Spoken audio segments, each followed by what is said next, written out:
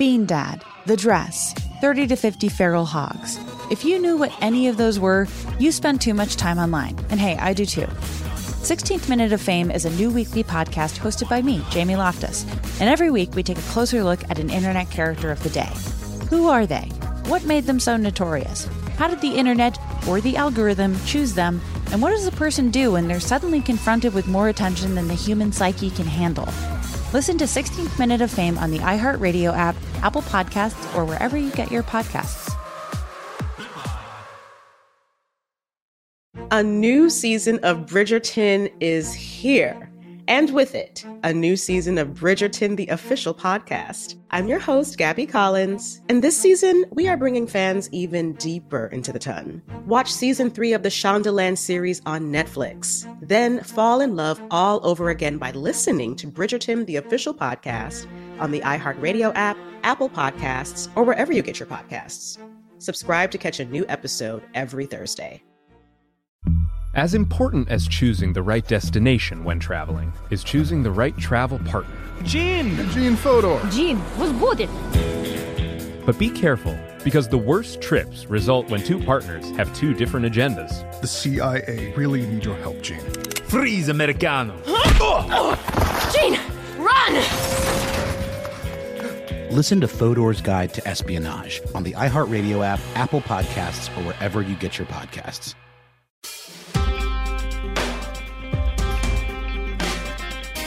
Hello and welcome to It Could Happen Here. Once again, hosted by myself, Andrew, from the YouTube channel Andrewism, as we talk about whatever. And the whatever in question is the second most populous country in the world and one potential vision for its future, drawn from its anti-colonial past. I'm speaking, of course, about India, a subcontinent from which I draw a good portion of my heritage, and one that boasts over 9,000 years of recorded history and roughly 55,000 years of known human settlement.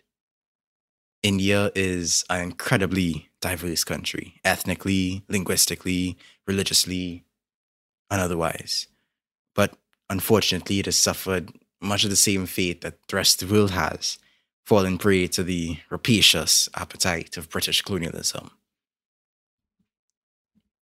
Now, historically, the Indian local economy was dependent upon the most productive and sustainable agriculture and horticulture and, of course, pottery and furniture making, jewelry. It was very well known for jewelry. In fact, Indian jewelry makers ended up starting some very successful jewelry businesses when they were freed from indentureship in Trinidad. They also got involved in leather work and a lot of other economic activities in India. But the basis of India has traditionally, historically, for thousands of years, been textiles, different types of textiles. Each village had its spinners and carders and dyers and weavers who were, of course, at the heart of that village's economy. But an interesting outcome of British colonialism in India has been the flooding of India with the machine-made, inexpensive, mass-produced textiles from Lancashire during, Britain's Industrial Revolution. The local textile artists were very quickly put out of business and village economies suffered very terribly. So, I think we're familiar with this sort of general story.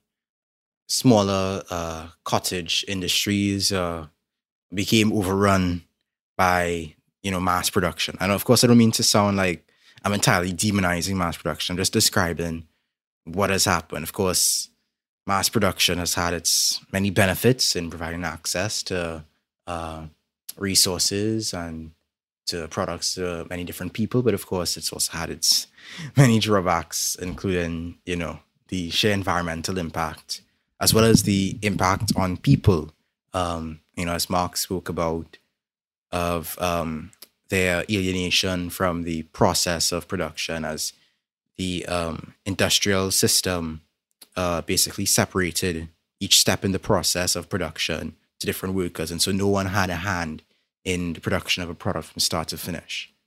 And of course, that had significant social and, I would also assume, mental impact on the people.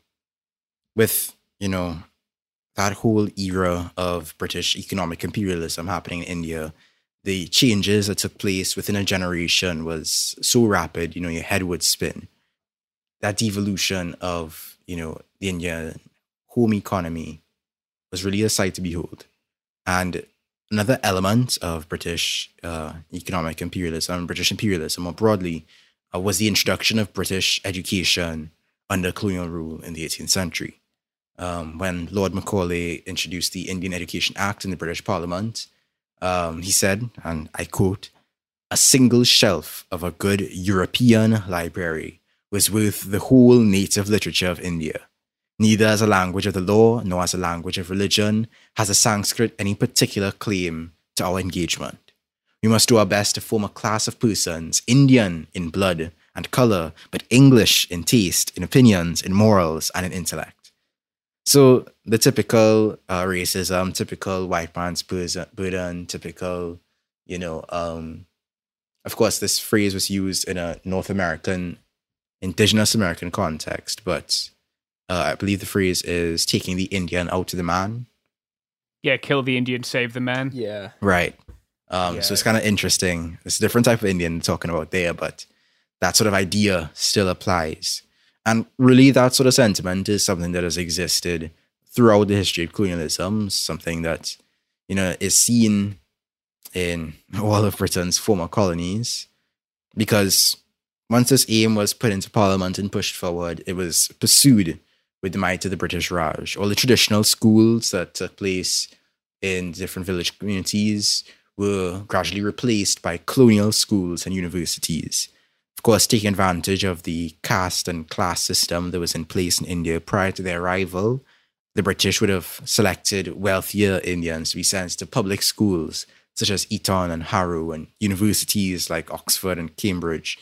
And those Indians, they learned English poetry, English law, English customs, to the neglect of their own culture. It's like, why read the classics of the Vedas when you have Shakespeare and the London Times? And so, having been raised in that environment, having grown up, having basically their minds colonized from the crib, they began to see their own cultures as backward, uncivilized, old-fashioned, regressive. And again, something you see all over the world.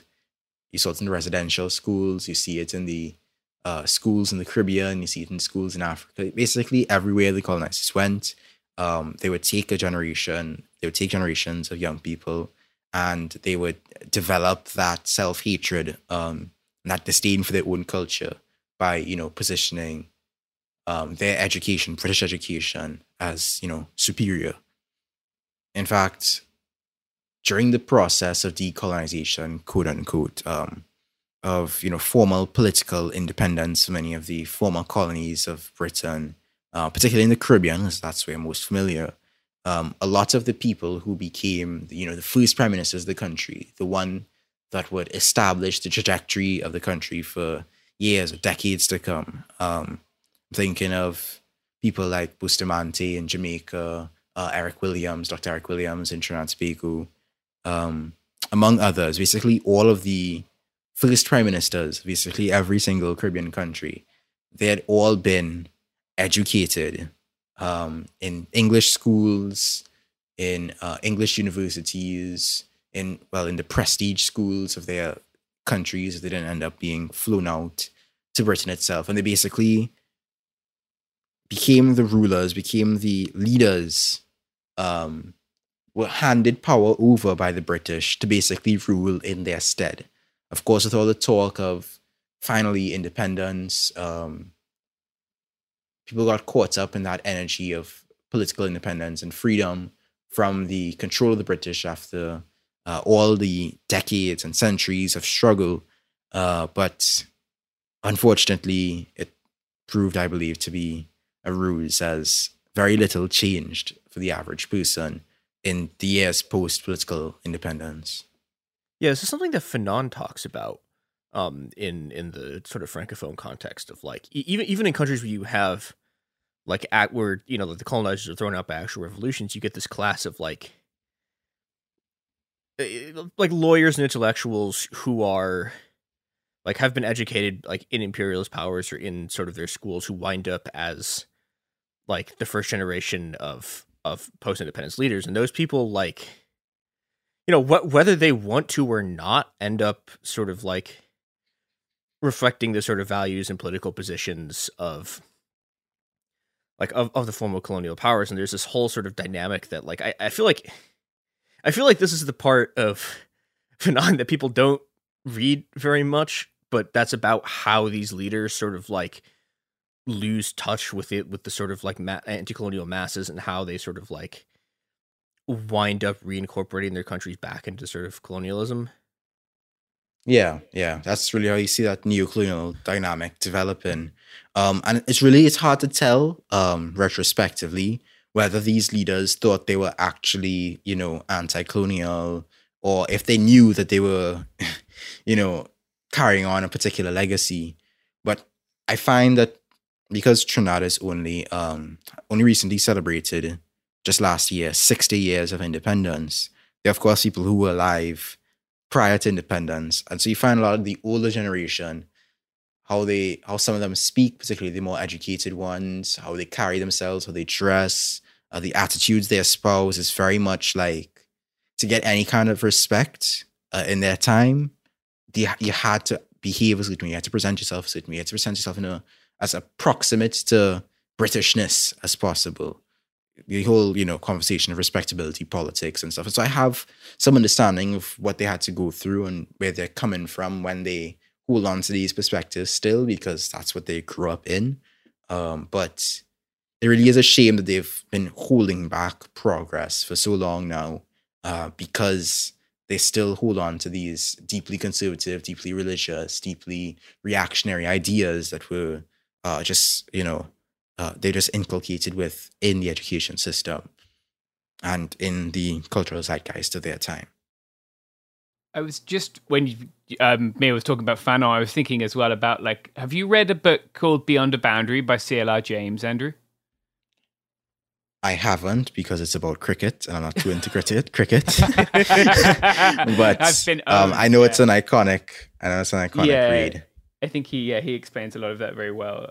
I think if people could read it, even if they don't like cricket. I'm not a big cricket person, but it's certainly one of the best sports books I've read, and maybe one of the best books. And he does a really good job of explaining. CLR did he put out a lot of bangers in his time. Yeah, he did have some bangers. Highly recommended.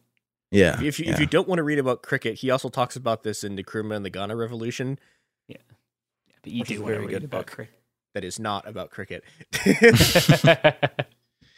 It's more of an autobiography, like seen through the lens of his cricket, I think. But yeah, that'd be cool, because I know he spent a lot of time. He grew up, of course, born and raised and stuff in Trinidad. So I'd be interested to see sort of if he talks about his political development, how that arose in his time in Trinidad.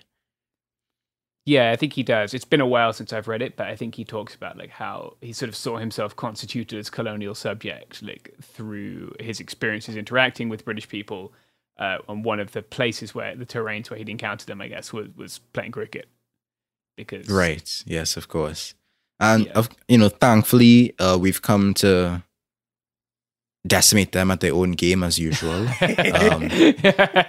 It's true. Yeah. And even like English cricket at a certain point, like we're getting really into cricket, which I know is a diversion, but like they had rules where you could only have a certain number of international players playing for each English county. It's extreme. Like if you look at how the empire constituted whiteness through sport, and like who was allowed to play rugby, which is a touching sport, and who was allowed to play cricket, which isn't normally a touching sport, like it's racist as fuck. Yeah, I mean, of course, there's a lot of racism in sports history. Yeah. Sorry for the cricket diversion. Sorry, please continue. It's entirely fine. I see, it's all Greek to me because I don't know what any of those points or numbers or anything means. There are too many different types of cricket. I mean, I've had people try to explain to me before. It's just not my thing. I know people who play it though, so you know, good for them and all.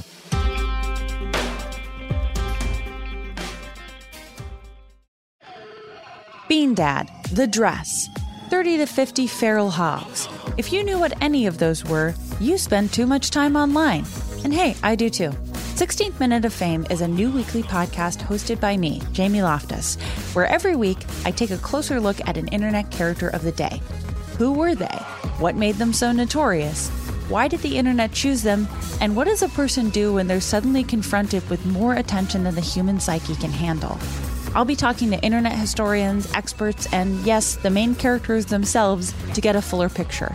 Because I think that even outside individual experiences, a character of the day tells us something about how the internet worked at that time, and how the attention economy developed into the freaky three-headed dragon it is today. Together, we probably won't be able to properly log out, but we can take a walk down scary internet memory lane and see one day a little more clearly. Listen to 16th Minute of Fame on the iHeartRadio app, Apple Podcasts, or wherever you get your podcasts.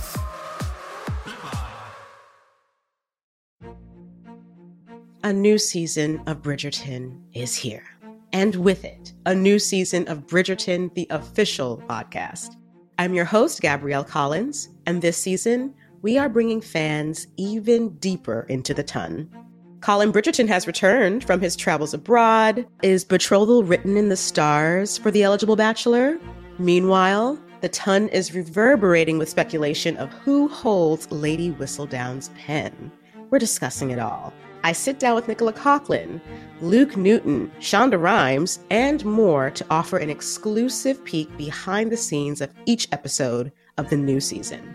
Watch season 3 of the Shondaland series on Netflix. Then, fall in love all over again by listening to Bridgerton, the official podcast, on the iHeartRadio app, Apple Podcasts, or wherever you get your podcasts. Subscribe to catch a new episode every Thursday. As important as choosing the right destination when traveling is choosing the right travel partner. Jean! Eugene Fodor. Jean, was будет? Much of the joy you will find on the road comes from the person you share it with.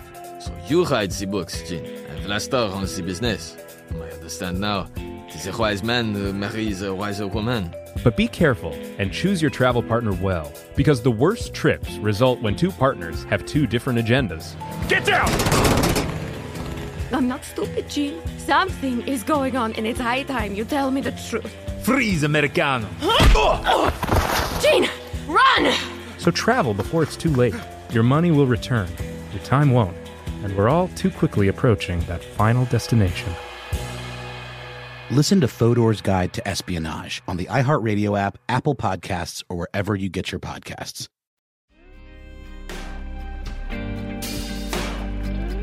But back to India, right? If there's one particular person in India's history that really represented this type of Western-educated, colonized subject trying to be something bigger than that kind of mentality, it was Jawaharlal Nehru, who became the first prime minister after independence.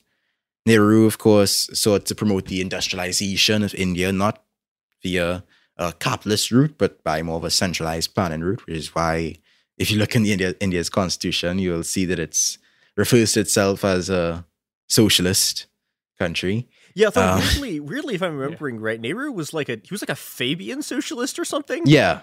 His inspiration came. His inspiration came from the intellectuals of the London School of Economics and the Fabian Society. So, yeah, he's quite the character. You see the sort of direction that he ended up putting the country in. I mean, even today, India, in many ways, continues to be ruled in the English way without English rulers. Just like in the Caribbean, continues to be ruled in the English way without English rulers. In Africa, the various countries have been ruled in their various colonizing powers way rather than in their own way without the colonizing rulers. The industrialists, the intellectuals, the entrepreneurs, all of them are working with the government to see the salvation of India taking place in a subordination to the World Bank and the IMF and the GATT. They see India as part of this global economy meant to submit and to serve to multinational corporations. But of course, the people of India are not too pleased, and the people of India are suffering under the brunt of that. After seeing the failures of course, the Congress Party under Nehru and his daughter Indira Gandhi and her son Rajiv Gandhi, the poor continues to be poorer than ever. The middle classes and turning towards, I should say, certain directions. And of course, as we've seen in the past few years, the farmers have been agitating against the various pressures they've been placed under. Things kind of suck. And it was pretty much how Mahatma Gandhi predicted that it would, because unlike Nehru and unlike other Western educated thinkers of his time, Gandhi thought differently about what India's potential could be, what it looked like, and that's part of the reason they killed him. And I must preface this discussion of Gandhi's vision of a free India by noting, of course, that Gandhi himself was a very flawed person, racist, sexist, pretty sure he assaulted somebody. He did some very fucked up stuff to his niece. Yeah. I'll just we'll leave it at that. But I mean, that's not something you can put aside, so it's something to be cognizant of. But one of the aspects of his time on this planet had been his development of a sort of a vision of a free India, not as a nation state, but as a confederation of self-governing, self-reliant, self-employed people living in village communities, deriving their right livelihood from the products of their homesteads. It would have been a sort of a bottom-up system where the power to decide what could be imported into or exported from the village, where economic and political power all remain in the hands of village assemblies, where people in these village assemblies, in these communities, would continue to live in relative harmony with their surroundings, they would continue to weave their homespun clothes, eat their homegrown food, use their homemade goods, care for their animals, their forests and their lands, take care of the fertility of the soil, enjoy the homegrown stories and epics of India, and continue to build their temples and appreciate their various regional distinctive cultures. This was meant to be the system, the practice, the idea, the philosophy of Swadeshi, which is a conjunction of two Sanskrit words, swa, which meaning self or own, and desh, meaning country. Swadeshi as an adjective meaning of one's own country. According to the principle of Swadeshi, the idea is that whatever is made or produced in a village must be used first and foremost by the members of that village.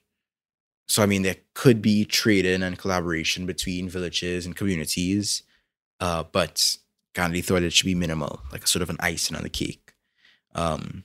Goods and services to him was something that should have been generated within the community. The things that needed to be used by the community should be created in that community. Another influential, perhaps the most influential aspect of Swadeshi and Swadeshi philosophy took place in the early 20th century as a direct fallout to the decision of the British India government to partition Bengal. The use of Swadeshi goods, or the goods that were produced and made in India by India for Indians, and the boycott of foreign-made goods were among the two main objectives of the Swadeshi movement. And so the boycott resolution ended up being passed in Calcutta City Hall in August 7, 1904, boycotting the use of Manchester cloth and salt from Liverpool. In the district of Barisal, the masses adopted the message of boycott of foreign-made goods, and the value of the British cloth sold there fell very rapidly. Various songs and cultural works ended up being produced in the time to sort of bolster the movement. At one point, 150,000 English cloths were burnt as part of the boycott. And the symbol of khadi spinners, the sort of tool that was used to weave cloth, to weave fibers, to create yarn, became a major force in the movement and in the representation of the movement. I think I get what you're saying. Like, we can all benefit from a little specialization and the like improvements that brings, while still sort of acknowledging that autonomy is desirable. Yeah, I think there needs to be some balance between, autonomy and self-reliance and that kind of thing. And also collaboration. I think he goes a bit too much in that autonomy direction. But in the context of when these ideas are being developed, it's sort of understandable. Because in this time, the self-reliance of the people is being vastly eroded. People being forced into, cities. They've lost their livelihoods. And there was a sort of a developing reliance on the global economy, where Swadeshi proposes that, India avoids economic dependence on external market forces that create these vulnerabilities in communities that end up, really harming the members of that community. Swadeshi is meant to avoid the unhealthy and wasteful, environmentally destructive transportation of goods between communities, avoiding the excessive emissions that would cause, and promoting, of course, the development of a strong economic base to satisfy the needs of the community, to satisfy the local production and consumption. Swadeshi is kind of about both creating a self-reliant India and also creating self-reliant villages within India, so that each village is a microcosm of the greater India, a web of sort of a distributed, decentralized web of loosely interconnected communities.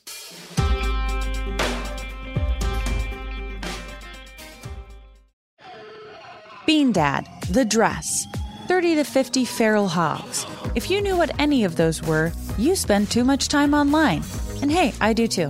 16th Minute of Fame is a new weekly podcast hosted by me, Jamie Loftus, where every week I take a closer look at an internet character of the day. Who were they? What made them so notorious? Why did the internet choose them? And what does a person do when they're suddenly confronted with more attention than the human psyche can handle? I'll be talking to internet historians, experts, and yes, the main characters themselves to get a fuller picture. Because I think that even outside individual experiences, a character of the day tells us something about how the internet worked at that time, and how the attention economy developed into the freaky three-headed dragon it is today. Together, we probably won't be able to properly log out, but we can take a walk down scary internet memory lane and see one day a little more clearly. Listen to 16th Minute of Fame on the iHeartRadio app, Apple Podcasts, or wherever you get your podcasts.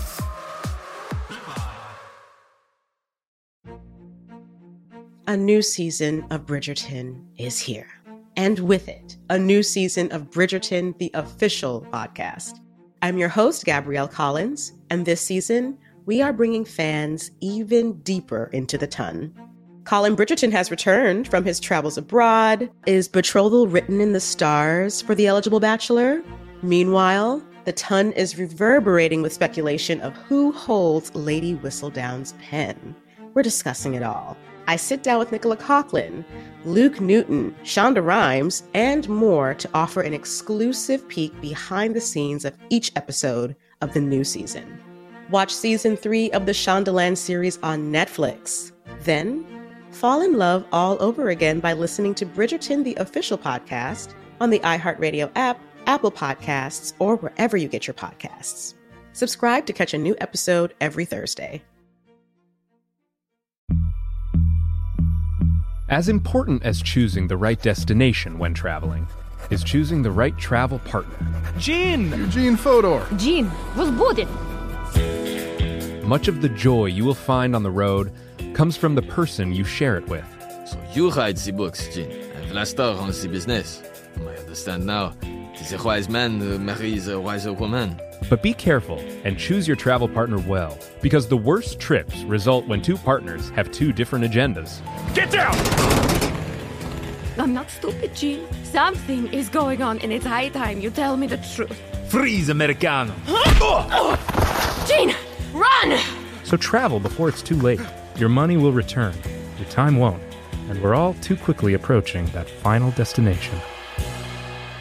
Listen to Fodor's Guide to Espionage on the iHeartRadio app, Apple Podcasts, or wherever you get your podcasts. In a time where the British were promoting the centralized, industrialized, and mechanized modes of production, Gandhi was turning to the principle of decentralized, homegrown, and handcrafted modes of production. Rather than mass production by the masses. I think there was also a spiritual component to the idea of Swadeshi, because at the time Gandhi was not a fan of the idea that people were not using their hands to produce, the idea that, everyone should be involved in some kind of trade or skill of some kind that utilizes their hands because of, the whole spiritual component of using the body that you have fully. And another aspect of the spirituality of Swadeshi was, of course, the idea of this locally based community enhancing a community spirit, community relationships, and community well-being. An economy that actively encourages mutual aid, that encourages the principle of care between families, neighbors, animals, lands, forestry, natural resources for present and future generations. It's a direct confrontation of the driving force between mass production, which Gandhi saw as this cult of the individual, where there must be expansion of the economy on a global scale, and expanded consumption and production for the sake of economic growth, out of a desire for the individual's personal whims, for the desire for personal and corporate profit.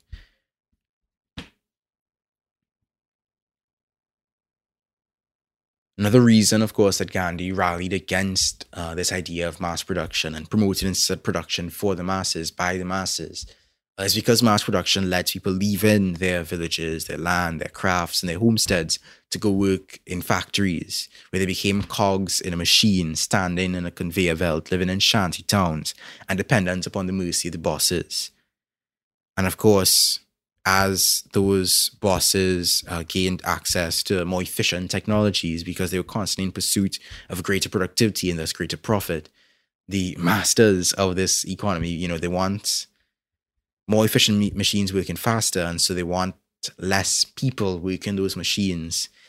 And so the result was that the people who had to move to these cities to work in these factories were eventually thrown out when they were no longer considered useful, and joined the millions of unemployed, rootless, jobless people in Indian society.